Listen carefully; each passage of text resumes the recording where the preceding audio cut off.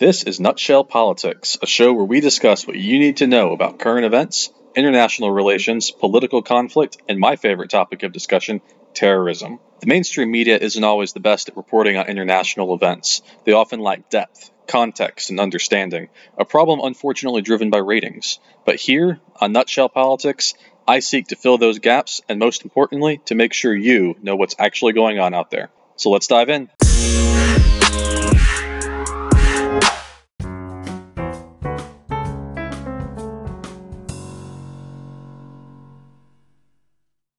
Hey everyone, welcome back to a brand new episode of Nutshell Politics. My name is Dr. Justin Kinney, and I am really excited to be here with you guys back in the saddle for this podcast. Now, if you've been noticing, hopefully you've noticed, the last couple months really have been pretty slow for the podcast. I think the last episode was about 3 weeks ago, and the last true new topic has been longer than that.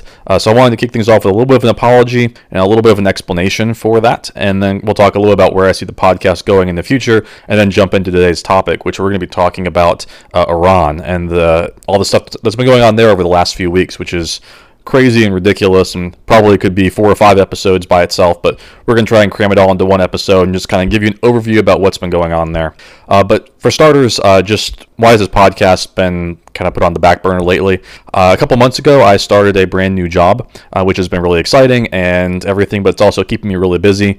And that's been just time consuming, which is, again, in a very good way, but it's kind of forced me to adjust kind of when I record, when I edit, and then trying to fit everything else life-wise around this new position. It's a great position with a really good company. I'm excited about it, but it has kind of changed the rest of my life around it a little bit. In addition to that, with the holidays going on, things got really busy. I actually had some family issues. My grandfather passed away over the holidays, and so just with everything going on, kind of the podcast was one of the things that kind of slipped through the cracks. But I do hope to be getting back to it. I don't know yet if I'm going to push it all the way back to being once a week like it was before, or if it'll be still regular but maybe every other week or something. I haven't quite settled on that. But don't fear, I do still plan to keep doing the podcast, and I'm really excited about that. Going forward, I do think it will be a little bit more on the back burner given just everything else that's been going on lately, particularly with the job and just time, life and things kind of get in the way. So I do think it will be taking a little bit more of a back seat, but I really do plan to continue this, and I'm excited about that. So let's go ahead and just talk about Iran for a little bit and kind of what's been going on there. If you've been following the news, you know that Iran has been an absolute mess lately. And I wanted to touch a little bit on... Actually, we're going to take a step back. Let's step back and talk about Iran itself, kind of who they are, where they come from, what's their role in the international community, and then we'll kind of jump into the current events after that.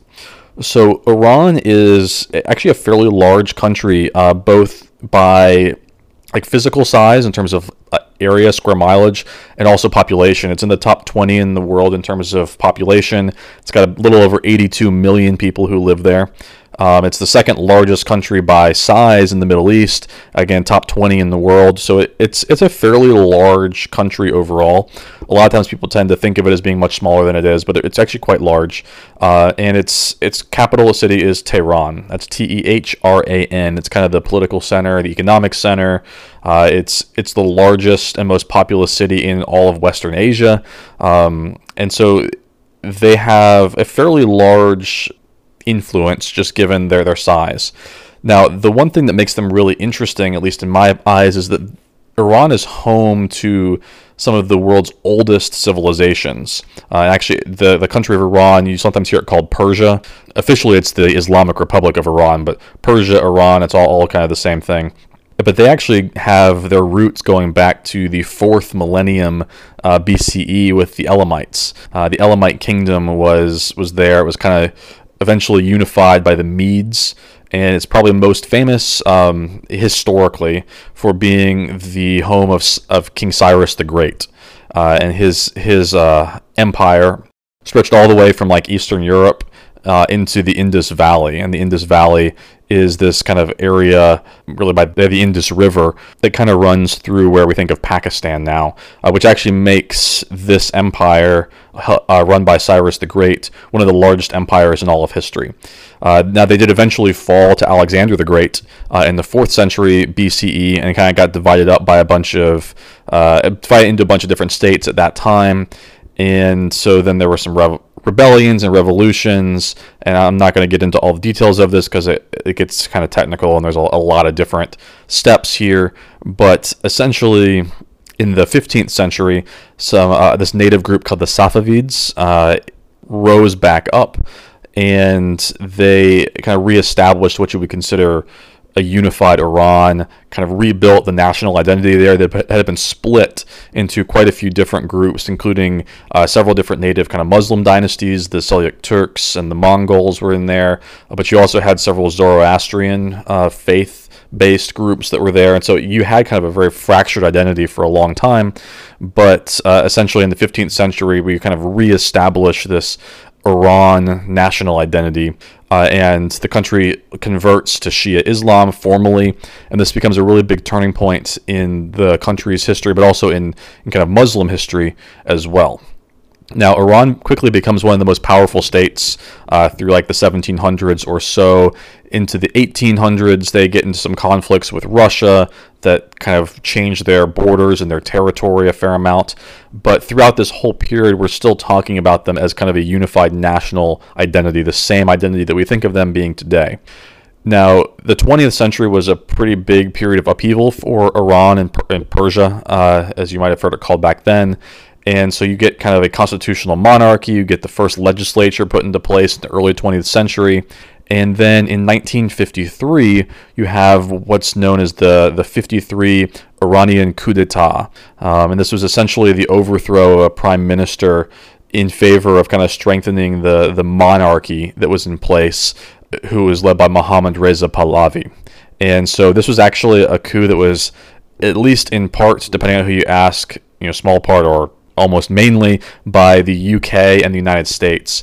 And so this led to more and more of an autocratic regime under Pahlavi, and you started to get more and more of a Western influence into Iran. Now, if you get into the late 50s and into the 60s, you actually see Iran undergo what's called the White Revolution. This was not a revolution in the sense of like a rebellion per se, but it was a series of reforms that were passed by Shah Pahlavi.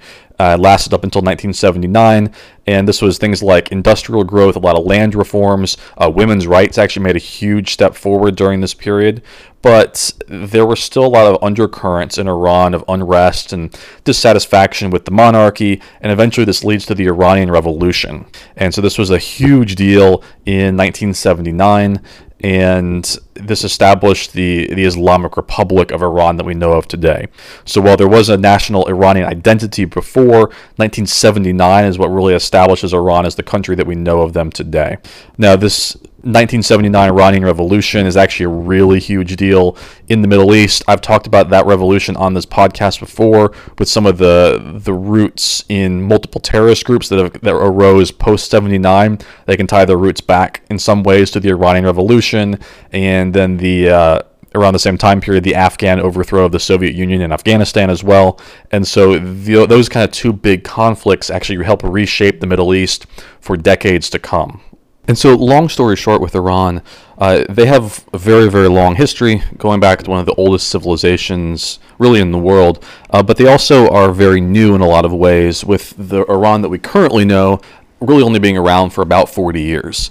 So they have this kind of weird dichotomy there, where being both really old but also really new, and a lot of upheaval and just change and instability just over the years. So more in today's terms, Iran is considered a founding member of the UN. They're part of OPEC. They're part of several other major international organizations. They're considered a major regional power. Globally, they're probably what's considered like a middle power, so not quite on the major level, but still quite powerful, largely due to its natural gas and oil supply. Iran actually has the world's largest natural gas supply, and I think they're fourth in oil, so that gives them a lot of influence on the international stage when it comes to energy and energy security and the economy. On kind of a global historical level, it also has a lot of World Heritage sites. It's actually, I think, the 11th or 12th largest in the world when it comes to like the number of World Heritage sites. So there's a lot of history there. It is a very multi-ethnic country in a lot of ways, at least historically, but mostly kind of Persians. The Kurds are really high up there. There's a couple other smaller groups as well. So they're kind of a pluralistic society with a lot of different ethnic groups, a lot of different linguistic groups, several different religious groups as well. Despite being an Islamic republic, there are several kind of minority religious groups that do exist there as well. And in fact, while their like constitutionally recognized state religion is Islam, which is, I've actually talked about this on previous episodes, but they're considered a 12er group, or a 12er country, 12er Shia Islam. But they do have several constitutionally recognized minorities, including a couple different branches of Islam, Hanafis, Shafis, Malikis, and a couple others as well. They do recognize constitutionally Christianity as a religion, kind of the Armenian, Assyrian versions of it, Chaldeans. They do have some Judaism there as well, although it's kind of a small minority. And then you have Zoroastrianism as well, which is kind of an ancient faith. It's one of the oldest. Actually, I'm not sure if it is or if it's one of the oldest continuously practiced religions in the world. So that they have several different minority groups, but really they are state theocracy, and they're really one of the only state theocracies in the world, which makes them kind of interesting and unique on that front. Now, the majority of the people in Iran speak Persian, or what you might hear sometimes called Farsi. It's the official language of the country. We do see other languages there as well, but Persian is by far the most common language. It's the official language of the country. I think second is Turkish, although a specific variety of Turkish. I think it's Azerbaijani, but don't quote me on that. And then you have other minority languages that kind of run across the region, including Arabic, but also like Armenian and Georgian. But they're also very interesting and unique because of the way their government is set up. As I said, they're really one of the only theocracies in the world. They're clearly the most powerful, and depending on how you define it, they may be considered the only true theocracy that exists. But their political system is kind of set up in almost like a dual government setup, where you have the secular-ish government of sorts, where they have a democratically elected president, who's currently, his name is Hassan Rouhani. But then you also have the Islamic side of the government, the religious side, which is run by the Ayatollah Khamenei, who's considered the supreme leader of Iran. And so you have these kind of dual governments in Iran, where you have the democratic government, and then you have the theocratic government that kind of operates side by side. Technically, they're supposed to operate in conjunction with one another, but it's actually really interesting and unique, because if you're, say, another country and you want to do any sort of political dealings with Iran, you need to be very careful who you're talking to, which side of this. And the supreme leader, the Ayatollah, the religious leader, actually is considered the more powerful of the two. He's the one responsible for kind of making and supervising the various policies and laws of Iran. The president on the Democratic side has much more limited power in comparison to the religious leader, the Ayatollah Khamenei. So while the president can, and actually is considered the kind of the highest state authority after the supreme leader, and is actually elected by voting to a term of 4 years, etc., they're not really allowed to take office unless the supreme leader, the religious leader, gives official approval for them to be sworn in, and they can actually be dismissed at any time by the supreme leader. And the president, as I said, it has a lot more limited authority, and in fact, he probably doesn't have full control over really anything. As the supreme leader, the religious leader has to give final say on pretty much everything, but the president does kind of function in this almost like an executive for signing treaties, signing various international agreements, helping with budget and things like that. It can also help appoint some lower level ministers, although again they have to get the approval of the supreme leader. So the president of Iran does not function in the same way that the president of many other countries does, because the president of Iran is ultimately subject to the supreme leader. And so currently we have President Rouhani, who does like state visits and things. You know, he recently met with Putin in Russia. He's met with plenty of other countries as well. But ultimately, the real power in Iran lies on the kind of religious government side with the supreme leader, Ayatollah Khomeini. And so that's kind of an interesting setup where you have this kind of almost like a dual government that kind of operates together, the religious side and the kind of the democratic side. Now, we're going to go ahead and take a short commercial break, just a minute or so, and then I'm going to jump back in on the other side, and we're going to talk about what Iran has been doing lately, why they've been in the news, and kind of what's been going on between the United States and Iran, and what that might look like going forward. A lot of people have been talking about things like World War III starting out of this, and we'll talk about why that's come up, but also we'll talk a lot about the future, potential future, I should say, of the Middle East and this relationship between the U.S. and Iran, but also with Russia involved, Saudi Arabia, and some of the other countries potentially that may get involved as well. So just hang with me through the short commercial break, and I'll be back with you guys on the other side to talk current events in Iran.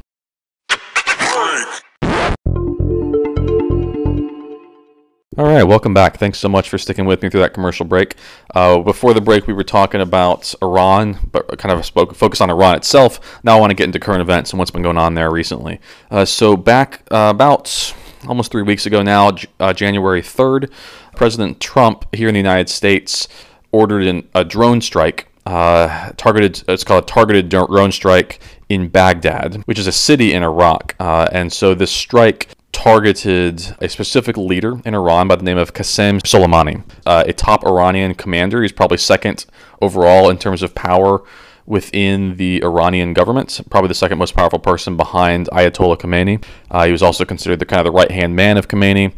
And so he was a major general in the Islamic Revolutionary Guard Corps, the IRGC. He had been for about 20 years. Now, the IRGC is basically a branch of the Iranian armed forces. It's been around since 779 in the Iranian Revolution. And in particular, the Revolutionary Guard Corps is intended specifically to protect the political system of especially the Islamic Republic political system that exists in Iran, as opposed to, say, the traditional Iranian army, which kind of defends their borders and maintains order and that sort of thing. So the Revolutionary Guard has a more specific role in protecting the Islamic system from interference, from coups, what they call deviant movements within the country. So they have a very specific purpose. But they are distinct from the Iranian army. And the reason I say that and make the distinction is because the IRGC has been designated a terrorist organization, actually, by multiple countries, including the United States, actually, but also Saudi Arabia and Bahrain, who view this specific organization within the Iranian armed forces as essentially being terrorists, because they're more or less an ideologically driven militia that operates, as I said, kind of distinct from the traditional army that you would think of that like protects the country and that sort of thing. And so Soleimani basically runs this. He was a major general in that and commander of what's called the Quds Force, which was a division specifically dedicated to like military and clandestine operations overseas, more or less. In fact, you can kind of consider his force as kind of a mixture of like the CIA and JSOC, which is the Joint Special Operations Command of the United States. So they support a lot of non-state actors in other countries, including several terrorist groups, which is partly how they've gotten listed on several lists as well. But they support Hezbollah, Hamas, the Yemeni Houthis, different militia groups. And so this is a unit specifically within that IRGC, and this is the one that was run by Soleimani. Now, Soleimani was popular among a lot of Iranians in some circles. Many saw him as fighting for Iran, fighting against Iran's enemies. But there are also some pretty strong threads throughout Iran of people who basically see him as a murderer. And in fact, he was personally sanctioned by the United Nations, the UN, as well as the EU, the European Union. And he personally was designated a terrorist by the United States for some of his actions. He was involved in providing assistance to Hezbollah in Lebanon. He's given assistance to Bashar al-Assad in Syria. He helped to plan Iran's operations in the Syrian civil war, Russia's military intervention there. and frankly has gotten involved around the world, really, in quite a few different ways. I'm not going to get into all of them right now because we could spend a whole episode talking on him specifically. But the point is, he was seen as a very powerful, very, very dangerous guy. And in fact, if you've been following on Twitter much recently, you can read through some people talking about him. And one of the general consensus is that because of his state-sanctioned power with Iran, he may actually have been considered to be more powerful than even people like bin Laden or al-Baghdadi, simply because he had more power behind him that they just didn't have because they didn't have as strong of a state backing as he did. But because of his power and because of the dangerous nature that people assigned to him, he was included on a list of Iranian individuals back in 2007 that was sanctioned by the UN. He got again sanctioned in 2011. The U.S. has him on a list, or had him on a list of people who were involved in terrorism or proliferation activities, and basically forbade any sort of U.S. citizens from doing business with him. But the reason he's back in the news, obviously, is January 3rd, he died. And he was killed, actually, by this U.S. drone strike in Iraq. So he was actually abroad in Iraq, not Iran at the time. And so this is something that sent shockwaves pretty much throughout the world. I should mention that this was not something that was new, nor something that was particularly shocking to those who have been paying attention to this. And in fact, at least 2 different previous U.S. administrations had plans in place to take him out at one point or another, but had to back off because of logistics or something else. But Trump saw an opportunity. I should say his forces saw an opportunity. Trump gave the approval, and so he was taken out. But this was not something that was like just a Trump-specific thing.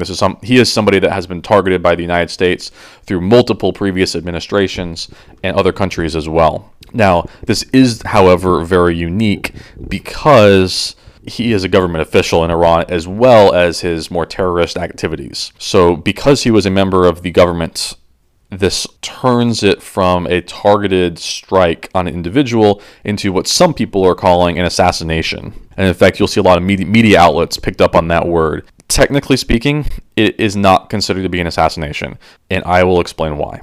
So you may argue that this is splitting hairs, and I understand if that's the way you want to go with this. But the distinction here, actually, I do think makes a difference. And the reason it makes a difference is because assassinations are considered technically illegal under both domestic and international law, but a targeted killing is considered a legitimate tactic in any sort of conflict. And so what you call it matters. And so this is why a lot of people have been using the word assassination, because it has connotations behind it. But I would argue it was not an assassination because of his specific role. He's not a political target, right? So assassinations, legally speaking, are killings through some sort of duplicitous means of a protected target. And protected in this context means political. So if the U.S. had gone after the Ayatollah or President Rouhani, absolutely assassination. But because he is a general in a military force that is actively fighting in countries where we've been active as well, like Syria, that makes him a combatant, an individual combatant. Now, granted, he is in a leadership role, not on the ground forces, but he is considered, because of his technical role, he would be considered a combatant.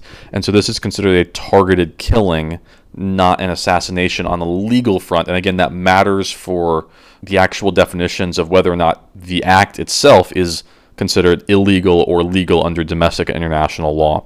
So that's something we'll start with there. It was not an assassination, technically speaking. And I understand why people go there, because he did have a powerful role in Iran, but because he was not a political figure, but rather a military one, particularly a military one whose forces have been actively engaged in conflicts where the United States has been involved, that is not considered an assassination. It would be considered a targeted killing, which is technically legal, despite what other people may be arguing.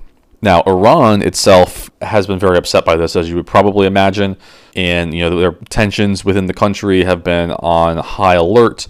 Iran has shot some missiles in response at Iraqi bases that were housing U.S. troops, and it's more or less understood at this point that the Iran's response was not really designed to kill. It was more designed to send a signal, send a message without really trying to escalate things any further. Now it is a retaliation, but no Americans had any deaths in the attacks, which took place overnight, and it really caused no major damage. And so the thought here is that Iran needed to send a message to show that they don't tolerate this, but really did not want to get into a major conflict with the United States. And so they were able to launch these missiles as a way to tell their people, hey, we responded, without having to actually tell their people, hey, we're going to war against the most powerful country in the world. And this also kind of, because there were no major casualties, this allows President Trump in the United States to also kind of claim a victory here and say, hey, we took out a major threat on the international stage, suffered very little damage in return, no real casualties, only kind of minor damage to any sort of machinery and whatnot, and avoided World War III essentially. And so this kind of allows both countries to claim victory in this, both kind of signaling that they really don't want this to go any further. Now, I mentioned World War III. Why are people talking about this like World War III? This is actually a reference back to World War I, which, if you guys are unaware, World War I started by a relatively low-level assassination of Franz Ferdinand. He was an archduke at the time. Franz Ferdinand of Austria. He was actually kind of the heir, or I should say presumptive heir, to the Austro-Hungarian throne. And this was an assassination that took place, but because of key alliances and things, this assassination of Archduke Franz Ferdinand started to spiral out of control. And this is actually what triggered leading directly into World War I. Basically, Austria-Hungary, after this assassination, issued an ultimatum to the Kingdom of Serbia because the assassination was coordinated by a Serb, and the Kingdom of Serbia rejected it. Austria-Hungary declared war on Serbia, which triggered several different key alliances and basically launched into a continental conflict of World War I. And obviously World War I then kind of leads into World War II, and so this assassination of a high-ranking within the country, but relatively low importance globally, led to the greatest wars the world has ever seen. Deadly, destructive wars. And so people look at this targeted killing of Soleimani, and they see a lot of correlation here. The similarities are there, relatively high level within Iran, doesn't have a ton of international political power or anything though, and there are a lot of alliances potentially at play here. And this is where you get countries like Russia involved, because Russia is uniquely allied with the country of Iran. But you also have Saudi Arabia, who is an enemy of Iran, who would potentially ally with the United States. You have Iraq getting involved in there, because Iraq is kind of this country that gets caught in the middle because they are the location of the assassination, took place within their country. But they also have kind of a weird alliance with Iran, tension-filled alliance. I mean, obviously they had the Iran-Iraq war where they fought each other not that long ago. But they are also currently kind of allied with Iran, but they're also kind of allied with the United States in other ways. And so you have them get caught in the middle. The Arab world kind of starts to take sides here, Shia, Sunni, delineations there. But then you also have major military powers that potentially could get involved. And so people look at this and say there are a lot of alliances here that if we don't tread very carefully, this could spiral out of control. And again, they point to World War I as that example. I don't think that's likely to happen for a variety of reasons. I think, A, Russia doesn't care enough about this particular leader to get involved on any large-scale level unless a war already broke out, and at that point they may or may not, but I don't think they care enough to do anything unless it actually already had broken out. They're not likely to be the instigators here. Also, as I said, neither the United States nor Iran really look like they want to go any further at this point. On top of that, and this is where we get into even more current events, Iran is dealing with some domestic problems on the the people front. And the reason is because of one of their responses to this attack is a plane was shot down in Iran airspace. It was a Ukrainian plane that was, I think it was Ukrainian Airlines or something to that effect, and they were shot down in Iranian airspace, killing 176 people. And the official word from Iran is that their air defenses fired basically in mistake. They were on high alert after the missile strikes on Soleimani, and they're basically blaming the United States or putting them on high alert. And then they have now admitted that that they took down this Ukrainian plane. Now, this airliner crash, attack, whatever you want to call it, has caused serious domestic strife. While Soleimani did have some popularity among the people, this response, shooting down an aircraft of 176 people, innocents, has really turned the people against the government. And so while we did see some protests and crowds that were pro-Soleimani very early on, and actually at, say, the funeral for it, there were massive crowds that gathered to mourn, and it actually turned into a bit of a riot. I think several people got hurt, maybe a couple even got killed. But now what we're seeing is the protests have turned, and they're very anti-Iran right now, even within Iran. Iran has a news agency called Tasnim. I don't know how you pronounce that. TASNIM. It's a state-controlled news agency, and they're quoted as saying it was the U.S. that caused such an incident to take place. And basically, they're blaming the United States for raising tensions, and they're saying that basically is the root cause of this attack or this missile that hit the plane. And so they are trying to blame the United States, but within the country, what we're seeing is that is not necessarily believed by the people. And so we're seeing a lot of anti-Iran protests. And as I was kind of hinting at earlier, this means that Iran really has a lot of domestic issues they're trying to deal with, and they're not likely to want to try to get into a World War III either. So I really think World War III is not happening. But it doesn't mean there isn't going to be a lot of implications that take place across the Middle East, relationships that are shifting. And in particular, I think the big one is what's going to happen with Iraq. Or as I said, Iraq kind of is in this in-between stage. And in fact, the Iraqi state officially voted to kick out U.S. forces from Iraq. And that's actually what's been reported in the news. I want to give a little bit of a different perspective on this based on what I know about Iraq. First is that when Iraq made this vote, first thing, Parliament doesn't really have any real role in ejecting troops. That's controlled by the Prime Minister, and so they don't really have any power to do this. Start with that. Secondly, the Parliament really didn't even have a quorum. Actually, they did, but just barely have a quorum for session. Quorum meaning that they had enough people for it to even matter. And the reason they had such a low participation rate is because Sunni and Kurdish blocs within the Iraq parliament completely boycotted the session. And the reason they boycotted is because they thought it was a stupid vote to begin with. Thirdly, I forget what number I'm on, the Iraq parliament did not vote on any sort of legal legislation. It was a non-binding resolution. And then lastly, two more things. Thirdly, or fourthly, again, I forget what number I'm on now, a lot of the reason the parliament members voted as they did or chose not to vote, as I said, some of the Sunni and Kurdish blocs kind of didn't even show up, is because there were several Iranian-backed militia organizations in the area that are basically threatened to kill those parliament members if they didn't vote to expel. And so this is something that was definitely playing a role kind of behind the scenes that you don't really see talked about in the news. But if you really know what you're looking for, you can find these types of things. There are some of these militia groups that basically put out hits or threats against parliament members saying you need to vote this way or else we're going to kill you or kill your family or whatnot. And so the vote ended up being quite a bit different. Bottom line in all of this, kind of my last point, is that the Iraqi parliament vote appears to have been more of a face-saving vote because Iran is really in this bind and Iraq kind of gets caught in the middle.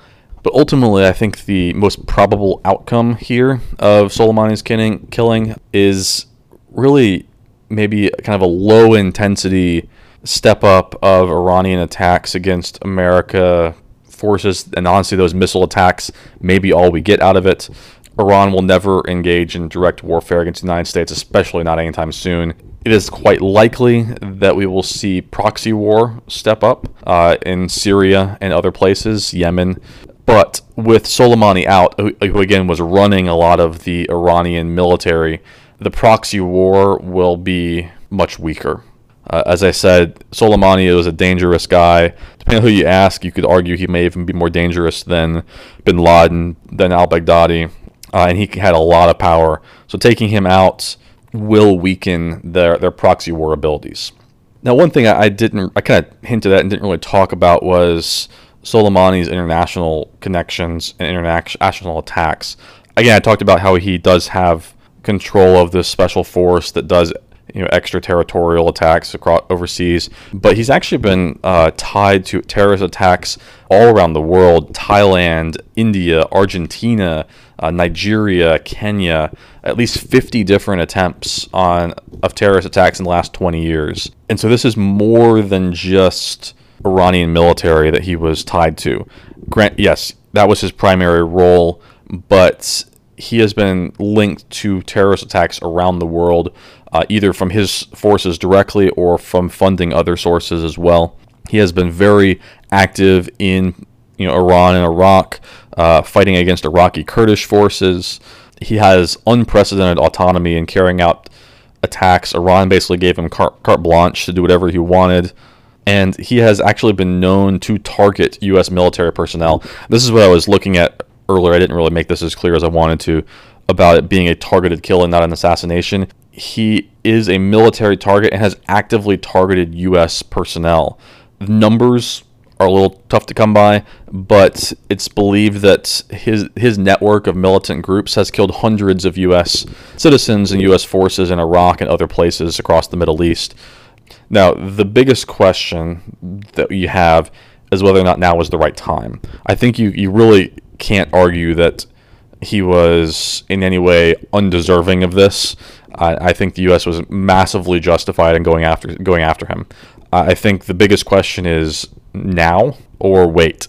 And this is where I think you can reasonably disagree if you want to. I don't think you can disagree that he was a bad guy or that the U.S. wasn't justified, but you can reasonably disagree if this was the right time or the right way to go about it. Personally, I don't mind it. I think this is something, as I said, at least 2 past presidents have wanted to go after him and not been able to. I think you take the opportunity where you can get it. And so I personally don't particularly blame Trump. I don't blame the U.S. military for this specific attack here. Again, I totally understand it if you disagree on that. I think there's a lot of different perspectives you can take on this. But his role in terrorist attacks around the world, I think, makes him a very legitimate target. And when you have somebody like that, you don't have many opportunities. Honestly, and I don't say this particularly lightly, I've been a critic of Donald Trump on this podcast as well as just in my personal life. For those of you who know me, I'm not a huge fan of his. I do praise him when I think he does something right, and I will criticize him when I think he does something wrong. But I actually think this was a pretty big win for him. Obviously, we're still waiting to see, and so I can reserve the right to change my mind on that if something goes terribly wrong. I don't think he's handled everything particularly well, and I would argue international relations is Trump's weakest point overall. But ultimately, on a political front, I would argue that international relations is his weakest part of his campaign and of his administration. But I would say that this appears to have been a major success, and this is something that I think he can really hang his hat on internationally, taking out a leader of some militant groups that have killed hundreds of Americans, terrorist who's been designated as a terrorist, his group has been designated as a terrorist, and taking him out while suffering essentially 0 casualties, minimal damage, and avoiding World War III, which obviously is a big concern. It actually was a big concern too previously. This is partly why other presidents haven't gone after him. And so if he manages to do all of this, take out a dangerous person, avoid World War III, suffer virtually no casualties in return, I think you count that as a win. Soleimani has been described as probably the single most powerful operative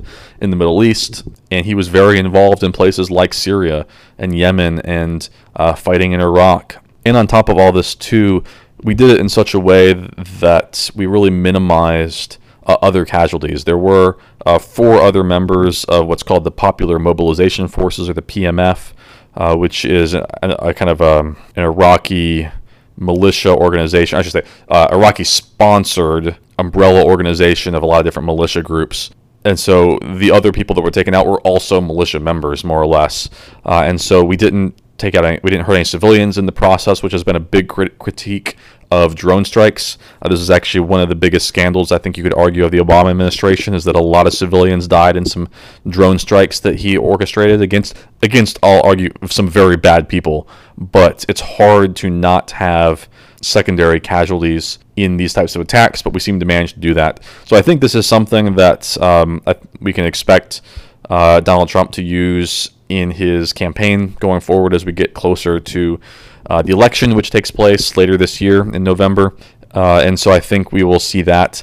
But it's also something where I think we have to be very careful and keep a close eye on going forward, as there are a lot of people who have talked about that it's going to escalate any sort of conflict in the area. It was too risky, risk retaliation of war or other attacks.